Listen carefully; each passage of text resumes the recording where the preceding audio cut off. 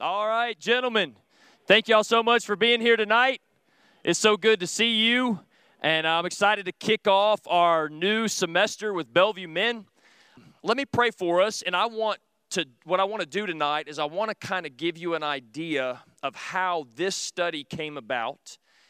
And then what I want us to do, because we're going to be in 1st, 2nd, and 3rd John, what I want to do tonight is just set the context, kind of the who, what, where, when, and why of 1st, 2nd, and 3rd John. Because I think what happens oftentimes is people take things out of context. In order for us to understand why it was written, all that, we need to really look at it in its full context. Who was John writing to? Who is John? What was John's background? All those things. So what we want to do tonight, just kind of break it down, bite-sized pieces, where we get a good foundation going into next week. And next week, we're going to look at 1 John chapter 1, okay? Let me pray for us, and we'll dive right in. Lord Jesus, we love you. Thank you so much for these men. Thank you so much for bringing them here. Lord, thank you for their families. Thank you for what you've called them to do. God, I pray you'll bless them tonight. I pray you'll encourage them. I pray Satan will have no place of discouragement in any one of these men's lives or their hearts or minds. I pray there'll be no division in their life. Lord, I pray they'll see victory.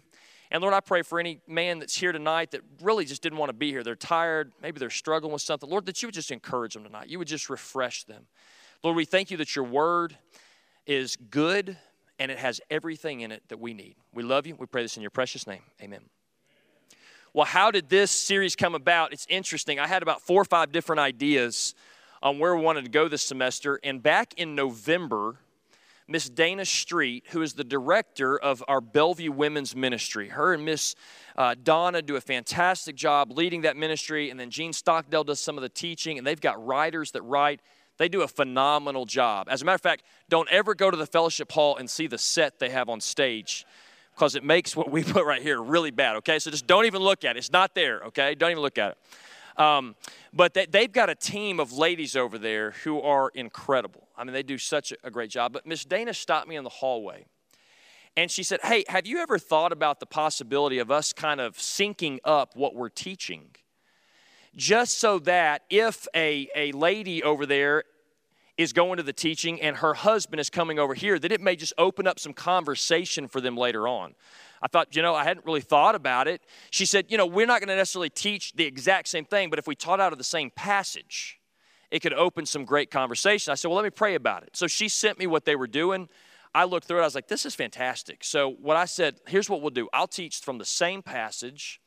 And then what I'm going to do is give you a question each week. For those of you that have a lady that's over there in women's ministry, just one question that either on the way home or tomorrow you can just ask them.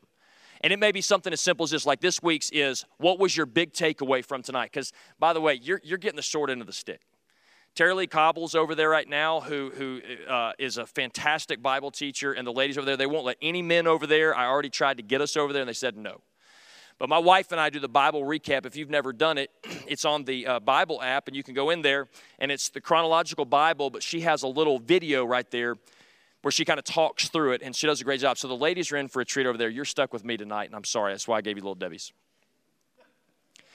But this is what Miss Dana said. She said, me and the ladies have put together this, and would you be interested in using this? And so I looked at it, and I said, it's nice. It's really nice.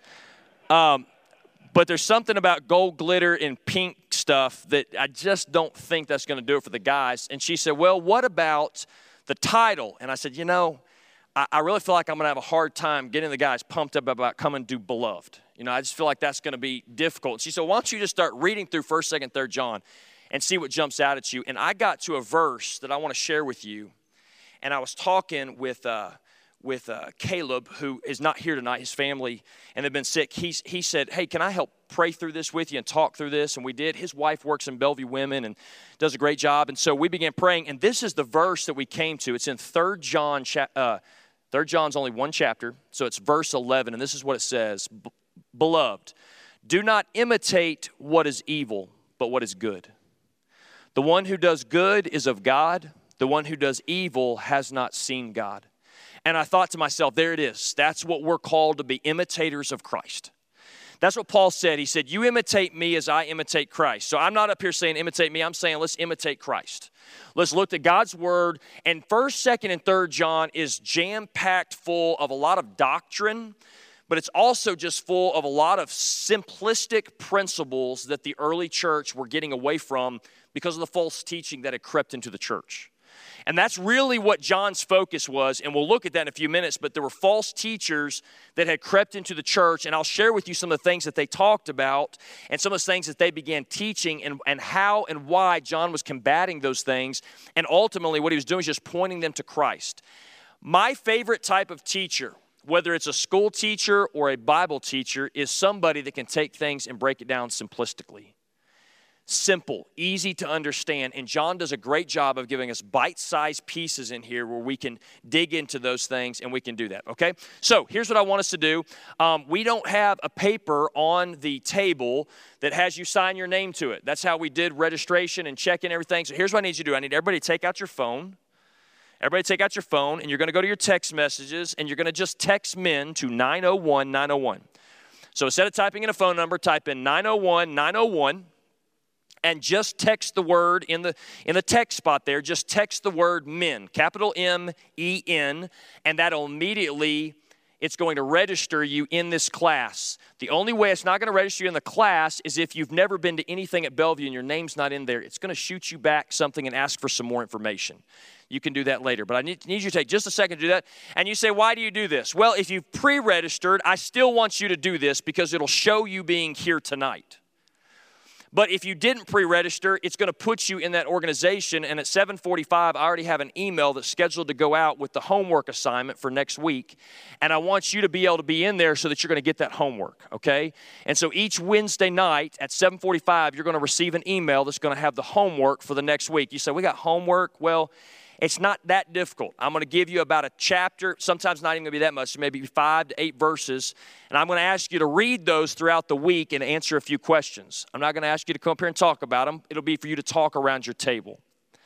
So text men to 901-901. Okay, here's what we're going to do. I'm going to put 10 minutes on the screen, and I want you at your table to just get introduced to one another.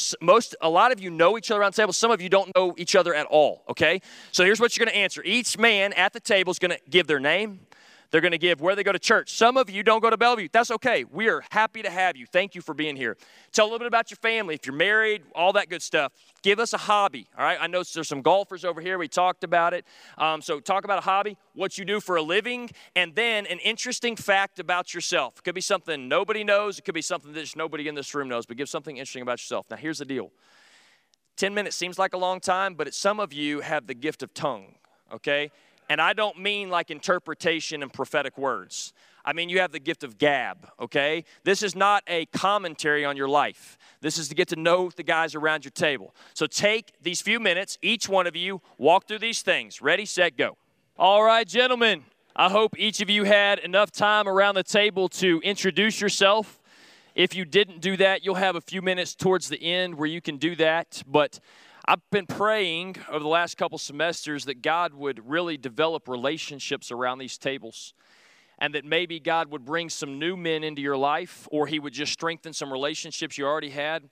And last semester, I don't think either one of these guys are in here tonight, but we had a gentleman sitting at a table who shared some things, and another guy said, hey, would you ever want to get coffee? And he said, sure, let's get coffee. Well, their stories were very similar. And God was really doing a work in their lives, and they have just become buddies. And this one gentleman is really pouring into the other one. And I'm praying because, guys, I don't know if you really, we need people. And we would probably never say, hey, I need help, or I need encouragement, or I need someone to speak into my life, or I need someone, but we need that. And so I've been praying that God will raise that up through these relationships and conversations around the table. So we're going to have some more conversation throughout the next couple of weeks. We'll only do one more table discussion tonight, and it's towards the end. Because really there's a whole lot of information that I'm going to throw at you. You've got a piece of paper to write some of it down, but don't feel like you've got to write all this stuff down. I really want to just set some context to 1st, 2nd, and 3rd John. That way, as we get into stuff in the next 10 weeks after tonight, we have kind of the groundwork set as to why John was writing this, who he was writing to, and then how does that apply to us today? Sometimes we try to take Scripture and make it fit where we are, and that's not even the reason it was written. So we got to be careful with that. So let's kind of set some context tonight. So we're in 1st, 2nd, 3rd John. So we're just going to go through the background tonight and kind of do the who, what, where, when, how, that kind of thing. So who? Well, who wrote the book? John wrote the book. Now, there's a couple Johns. So which John are we talking about? Let me give you some stuff. Now, the epistle itself, in other words, 1st, 2nd, 3rd John itself does not identify the author. You know how Romans starts out where he says, Paul, a bondservant of Jesus Christ. James starts out, says James, a bondservant of Jesus Christ. Nowhere in here does it say that John wrote this. So it makes you want to stop and ask the question, how do we know, how do we even get the title John here? Why do we believe that the John that we believe wrote it? How do we believe that? And so there's some things that we'll look through and talk about. The early church testimonies ascribe to it being John the disciple. John that Jesus had called. He called him and his brother James to be disciples, to follow him. And so the early church fathers, the ones that were close to the original writing past John, they said that John is the one who wrote these books. So we've got to look at all of those things contextually and see. And that story lines up with all the church fathers that they would say John wrote it. Now, John had a brother named James. If you remember, when they were called as disciples, they were the sons of Zebedee. So these two brothers have been called as 2 of the 12 disciples to follow Jesus. What's interesting about John is he really, they became disciples of Jesus, and then Jesus gave them the name Sons of Thunder. Okay, so you'll hear them spoken of as sons of thunder. But what's interesting about John is John was one of the 3 closest disciples to Jesus. You know, Jesus had his 12, right? These 12 men. But there were other people outside the 12. But when you hear him talk about the disciples, there were 12. And then there were 3 that were a little closer. And we see in different stories in the Gospels that Jesus spent a little bit of extra time with these guys, and they had some different conversations that were a little bit more intimate sometimes. And then you even see Peter kind of being in the inner circle of that inner circle. Peter was really close to Jesus, but John was one of those 3. And here's what I love about John, and this is why I think it's so important that we understand who actually wrote the books of 1st, 2nd, and 3rd John. It's that John was an eyewitness to Jesus' earthly ministry. That's important. That's key. And the reason it is so key is because the false teachers that had crept into the church, they were teaching things that were so off. They were heretical. Things like Jesus Christ was not really God's son and he wasn't really human at the same time. He was either one or the other. And we'll talk a little bit about that in just a couple moments. But it was important that the person that wrote this and was combating these false teachings would have been somebody that had spent intimate time with Jesus himself. And so through Jesus' 3 years of ministry, John was right there with them. Also, he wrote the Gospel of John, so the 4th of the Gospels, and he also wrote Revelation. So outside of Paul, John is the biggest contributor to the New Testament. He wrote 5 books in the New Testament. Paul wrote 13 or 14, depending on whether you believe that he wrote the book of Hebrews. Some people say he did, some people say he didn't. But it's either 13 or 14 books, and John would have been the 2nd biggest contributor to the New Testament. This guy knew his stuff. God used him mightily. At the point of when we believe that he wrote this book, he would have been the only one of the apostles left. Everybody else had died at that point. They had been martyred for their faith, and he was the one that was really giving some apostolic leadership over a bunch of churches, specifically in Asia Minor. So that's kind of the who. Now when was it written? That's unknown. We don't really know because the 3 books do not give us anything that really tells other than him combating some of the false teaching. You say, well, how do you know that he's combating some false teaching? Does he specifically say in here, you have heard it said, but this is what actually said? No, what you do is you've got to line it up with the teachings of that time, and you'll realize, here's the deal. Okay, spoiler alert. Gnosticism, and I'll give you some definition of what that is. It was coming into the church. It was kind of the beginning of Gnosticism. It wasn't called Gnosticism. It eventually turned into that, but that's where the false teachers were leading them. And when you look throughout 1st, 2nd, 3rd John, you see John combating that very idea.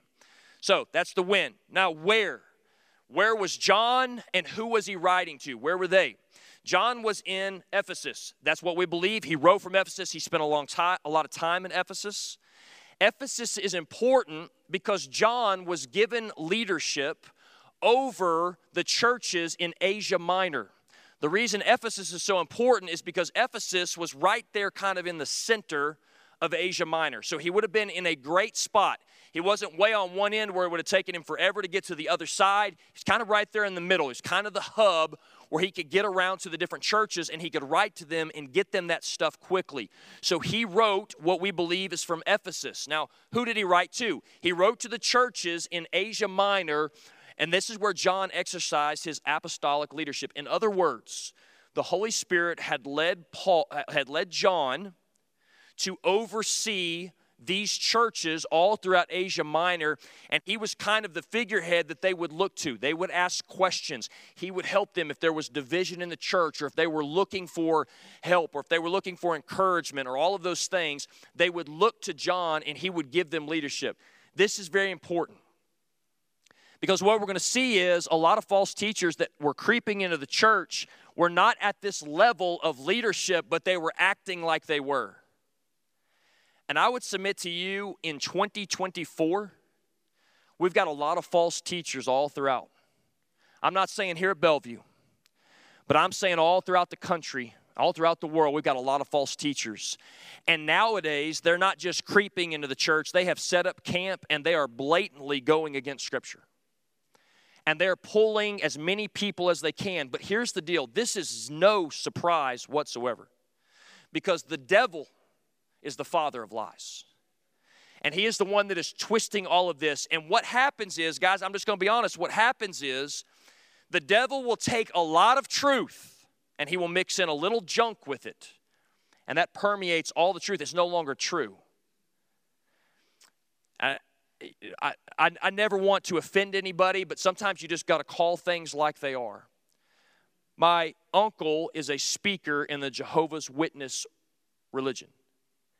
And he has given me the Watchtower, their little magazine, for years and years and years. When I was younger, I began to become interested in what other people believed. And I can remember sitting down with my father and opening up the Watchtower and reading and thinking, wow, I agree with that. Wow, that's good. I agree with that. And then you get somewhere in the middle of this 3 or 4 pages and you're like, oh my goodness, that is completely against the Scripture. And what they do is they sandwich a lie with all of this truth. And the devil begins pulling people away. And this is exactly what false teachers were trying to do in the early church here. So that is the who, when, and where. Now let me give you the why. And this is important. Why did John write? Well, he wrote because false teachers had crept into the church. He wrote because those new ideas that those false teachers were giving to the churches later on led up to Gnosticism. You say, okay, some of you say, I know what Gnosticism is. Some of you say, I don't know what it is. Before I took a class and we studied this, I had no idea what it was. I'm just going to give you some stuff about it just so you kind of have an understanding of where and what was happening in these churches, but also because I want you to see that in the church of today, I'm not talking about the actual ecclesia, the actual Christians, people that have been saved by God. I'm talking about in organizations that call themselves churches, that meet in buildings and teach a lot of this junk. You will see that you still hear a lot of this kind of stuff.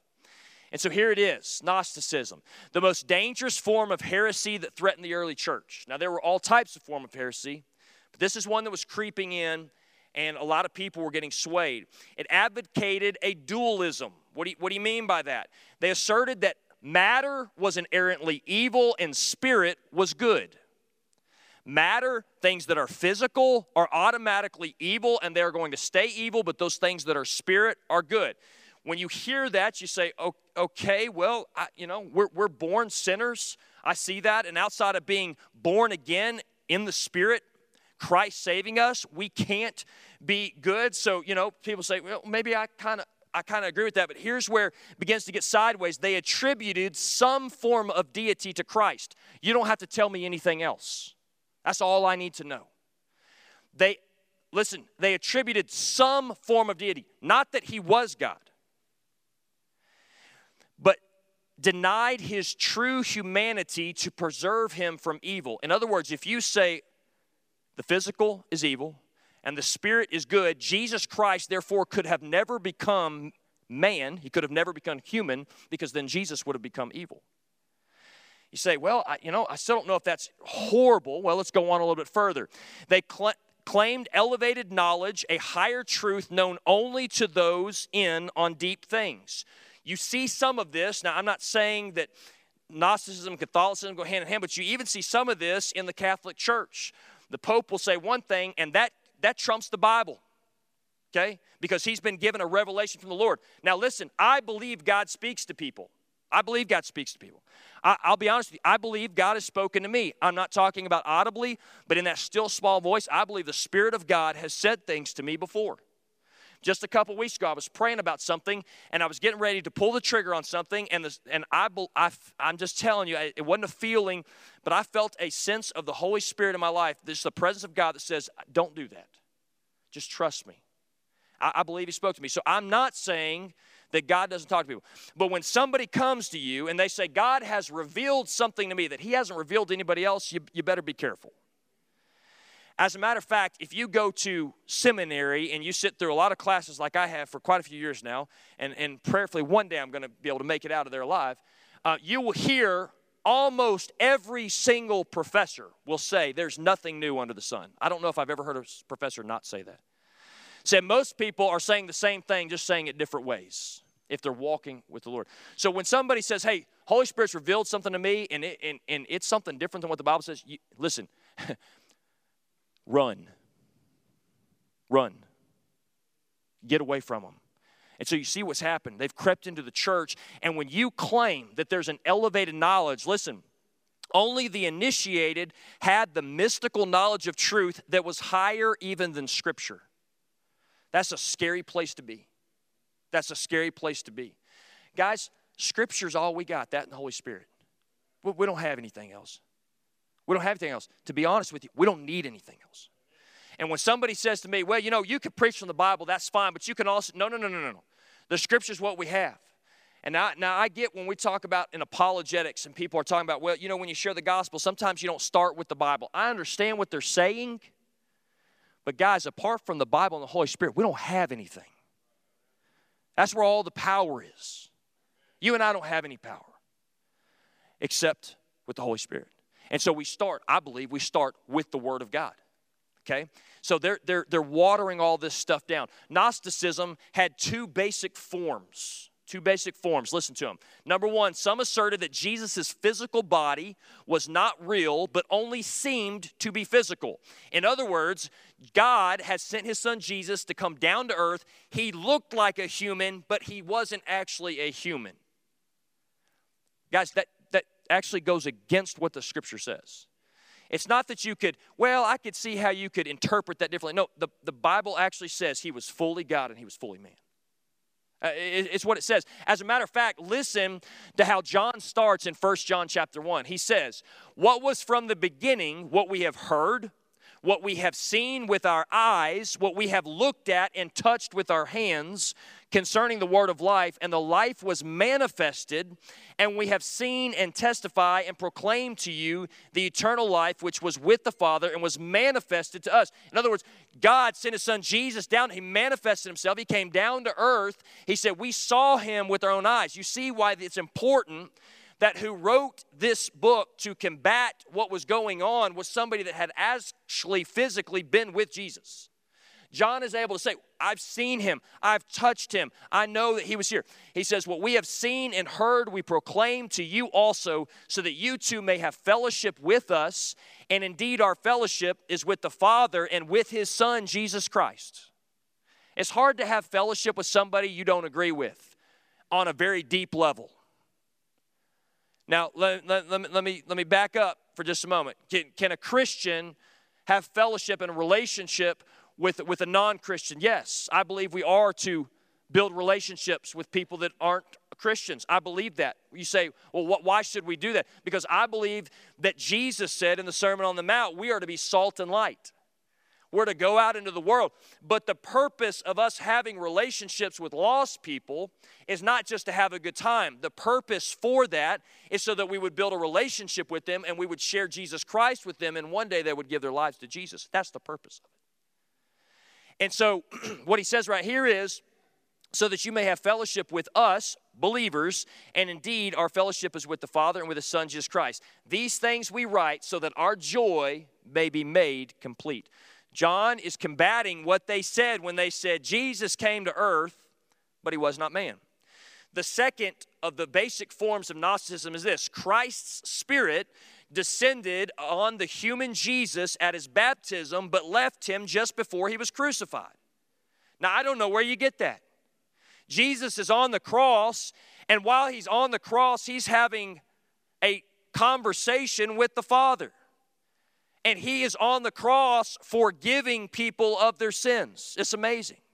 So I don't know where you can get that from. And then He goes to the grave, and after 3 days, He rises again. You see where all the wheels begin to fall off, and all these other false teachings have to follow all these things. Because if you don't believe Jesus was God when He died on the cross, you therefore aren't going to believe that He rose from the dead.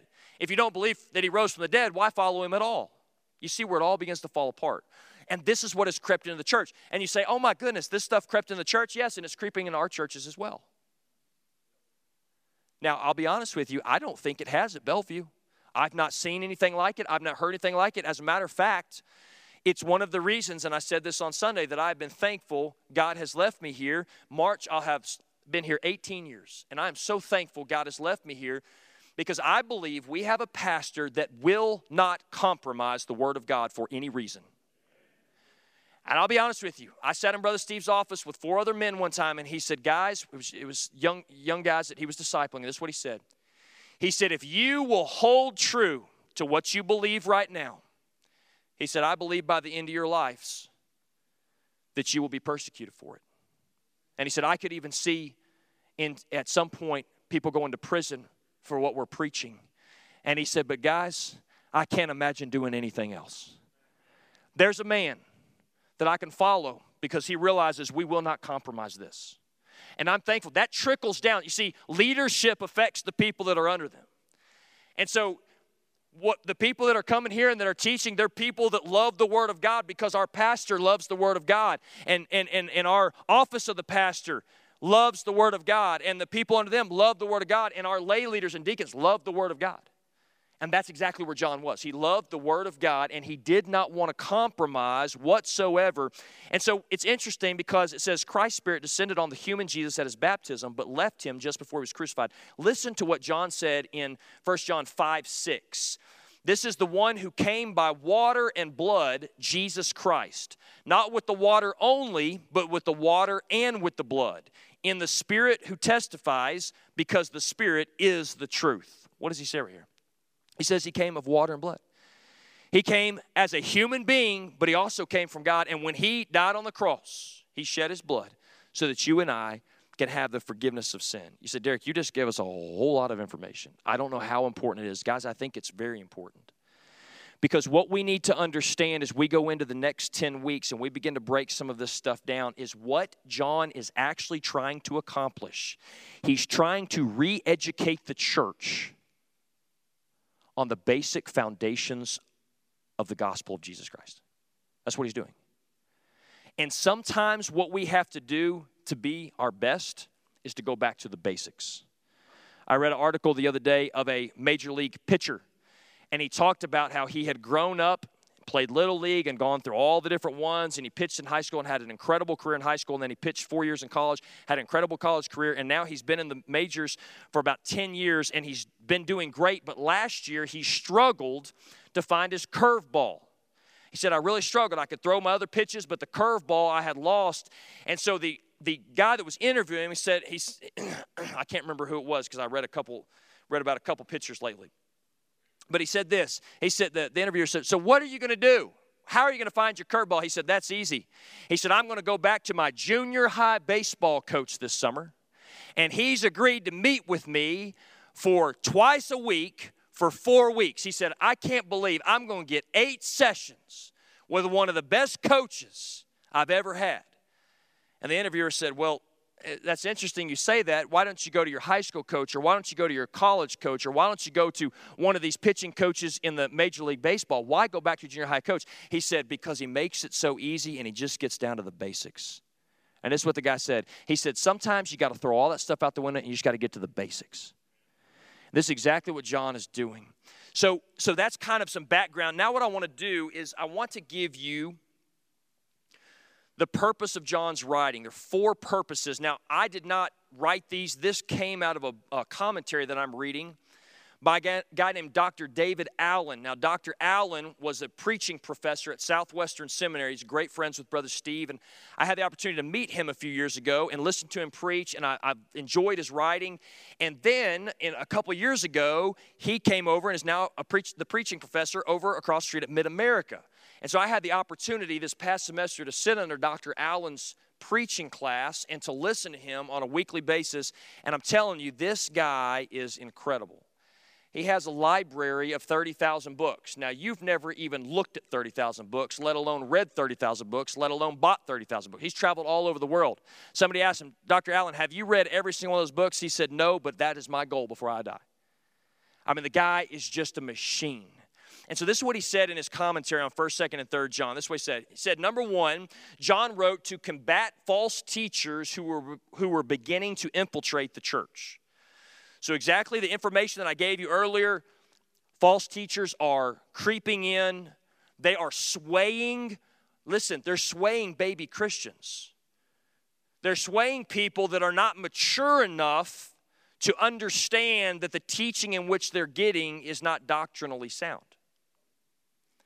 And so that's what Dr. Allen says. He says, number 2, he said there was an ethical reason John wrote the book. There's an ethical reason. He said, because of attitudes towards sin. One of the things that they were seeing creep into the church is that sin was no longer that big of a deal. Now, I don't know if you've looked at America lately, but that is very much the case in our culture. And I'll go a little further than that. In a lot of churches, that is not the case anymore. We've got to quit watering it down and just call sin, sin. This is exactly what he's doing. He's not going to back down, and he really had a nasty taste in his mouth over the way people were treating sin. It wasn't a big deal. And then he says, out of the necessity of love for other Christians, what they were seeing was a lot of division in the church, a lot of backbiting, a lot of gossiping, all those things. That's not of God. God wants us to be united. God wants us to encourage one another, not talk behind each other's back. And so he was writing in such a way to encourage them to love one another. So there was an ethical reason. Then Dr. Allen says that there was a pastoral reason. He was a pastor at heart. So there was a pastoral reason for him writing. He says, number 1, for the health of the church. Now, I read an article 4 or 5 years ago, and I don't remember who wrote it, but it was literally titled, The Health of the Modern Day Evangelical American Church. And as I read that article, and I listened to that guy that wrote the article, I don't even know who he was.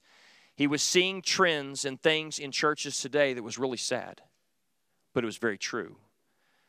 And he was concerned about the health of the church. His pastoral heart had a concern for that. He was concerned about the strengthening of Christians in their faith. He was wanting to build up and encourage their faith and take them deeper into the Word of God and not see them stray away. And then he was concerned about fellowship with believers and with Christ, which we read in verse 4, that he wanted them to have fellowship with one another and fellowship with Christ. And then the 4th reason he said that Dr. Allen said he wrote it is a personal reason, and here's what he said, so that our joy may be complete. That's why he wrote these 4 reasons, and you see that in 1 John 1:4. These things we write so that our joy may be complete. Guys, why do I give you so much information? Because I want to make sure as we get in here that we don't try to take and twist Scripture to fit where we are in our lives. What we need to do is understand why it was written, who it was written to, what the purpose was, and then how does it apply to us today. And so I want to make sure that we understand false teachers have crept in. False teachers have crept into American culture today in our churches. And our people, why do you think so many students graduate high school, and they never enter the doors of a church again? I think there's a few reasons. But I think one of them is they don't know the Word of God. And they certainly don't know the God of the Word. There was a time in my life as a 15-year-old boy where I came in, I had been saved since I was 7. I had surrendered to ministry when I was 13, and I was 15 years old. And I went in late one night. My dad was studying for a sermon he was going to preach that Sunday. I said, Dad, I don't know if what I'm about to tell you is even going to make sense. He said, okay, what you got? I said, I just wanted you to know that God is no longer just your God. He's my God too. See, for quite a few years, I was worshiping my parents' God. I understood who he was to a point, I guess. But I really didn't have an intimate relationship with him. And then I began to read and pray, and my relationship with the Lord grew. And I desire that same thing for my children, that they would no longer want to go to church because of me or my wife. They would want to go to church because they want to be with God and be with God's people. And I believe this is why John is writing the book. And so what I want to tell you is over the next 10 weeks, we're going to have, I gave you a lot of information tonight. We're going to have more table discussion in weeks to come than we did tonight. I just want to make sure we set the context straight before we move forward. So here's what I want you to do. We're going to go one more table discussion. And it's this. Why did you sign up for this class? Now, stop right there. Some of you just need to be honest, and you need to just go ahead and tell the guys at your table your wife signs you up. And that's fine. There's no shame in that. Or, well, you know, my wife's over there, my kids are over there, and I was tired of people, you know, staring at me in the lobby because I wasn't going to class, so I decided to come over here because I heard you had snacks. Well, there's not going to be snacks here next week, but you're going to be back anyways, okay? All right, so why did you sign up for this class, and what are you hoping to learn here in this class? What are you hoping to learn? Take a few minutes, talk about it around your table. I got a couple things for you before we leave, and then we're going to pray over each other and get out of here, okay? All right, take a few minutes. All right, guys. Just a couple housekeeping things, and then we're going to pray and get out of here. The first one, someone just asked me, hey, when are we going to have snacks? That's always the most important thing. You're like my children, okay? You're in the middle of eating lunch. Like, what are we having for dinner? That's how you are, okay? Okay, so here's your snack days. I'll send them out to you and remind you, okay? Everybody got that? All right, now this is like soccer for 4-year-olds. We're having orange slices and Capri Suns. No, we're looking at a nacho bar and some stuff, so those are going to be the dates. Hey, if you came in late and you did not do this, please text men to 901-901. That'll put you right in the organization because in 17 minutes an email's going out with me with the homework for the week and that kind of stuff, and I want you to be able to get that each week, okay? Let's see. I think I got one more thing. Just going to give you some homework for this week. Yes, homework. It's not that difficult. You can do this. So this first one, this question, I wanted to give something that you can ask your wife if she's in Bellevue Women. Hey, what did you learn tonight? What was your big takeaway tonight? Hopefully she'll in turn ask you, which is going to hold you accountable to actually pay attention when you're in here and actually read as we go through this, okay? She's just going to ask her the question, hey, what was your big takeaway? I'll have a different question each week that may have to do more with the exact passage we're in, but I want you to ask her that question tonight or tomorrow. Then what I want you to do is read the first chapter of 1 John. So it's only 10 verses. You can do that, all right? We got 7 days, okay? I believe in you. You can do this, okay? 10 verses. But here's what I want you to do. This is something I started doing probably, 6-7 years ago. And whenever I read a passage of Scripture or I read in the morning, I ask these 3 questions. What does it say about God? So is there something in here? Almost every passage is going to give you something about God. He's mighty. He's righteous. He's truth. He's glorious. He's a jealous God. He's a wrathful God. He's the God of all mercies. All of these things are all throughout Scripture, and I love to see the different things that come out of the different passages. What does it say about God? Secondly, what does it say about man? It's an easy question for you to look at and just say, is this saying anything about man that we're sinful or we're selfish or we're like sheep without a shepherd? I mean, you can get all kinds of stuff, guys. And it's amazing how you could sit down with 4 guys that did the same thing all week, and each one of you may get something different. And I love that. I love that, how God will do that. And then the last thing is, what does it call me to do? If I read these passages, is this passage calling me to do anything? And if so, how am I going to go about doing that? So that's my challenge for you this week. Read those 10 verses. Maybe read it a couple times. Maybe read it once each morning. You can read 3 chapters in about 15 minutes. I feel like you can read 10 verses in just a couple minutes, okay? So do that a couple times this week. That is your challenge. And here's what we're going to do. We're going to pray, and then we're going to end early. Now, that's never happened in here. And I just told Tony in the back, this is why we're going to end early, because I'm going to bank these minutes. Okay? I'm going to bank these, and one night when we need to go an extra 15 minutes or so, I've got them, okay? I've got them. Because last semester, I went over 4 minutes one night. I said, I'll give it back to you. The next week, I ended 3 minutes early, and someone walked up to me, you know who you are, and said, you still owe us a minute, okay? So I'm just preparing for the rest of the semester, okay? So here's how we're going to end. I want one man at each table just to pray a blessing over that table. When you're done there, you stay as long as you want. Once y'all are done, you're dismissed. Please, please, please eat the rest of the Little Debbie's, drink the rest of the coffee and hot chocolate. I don't want to take it home, okay? Ready, set, go.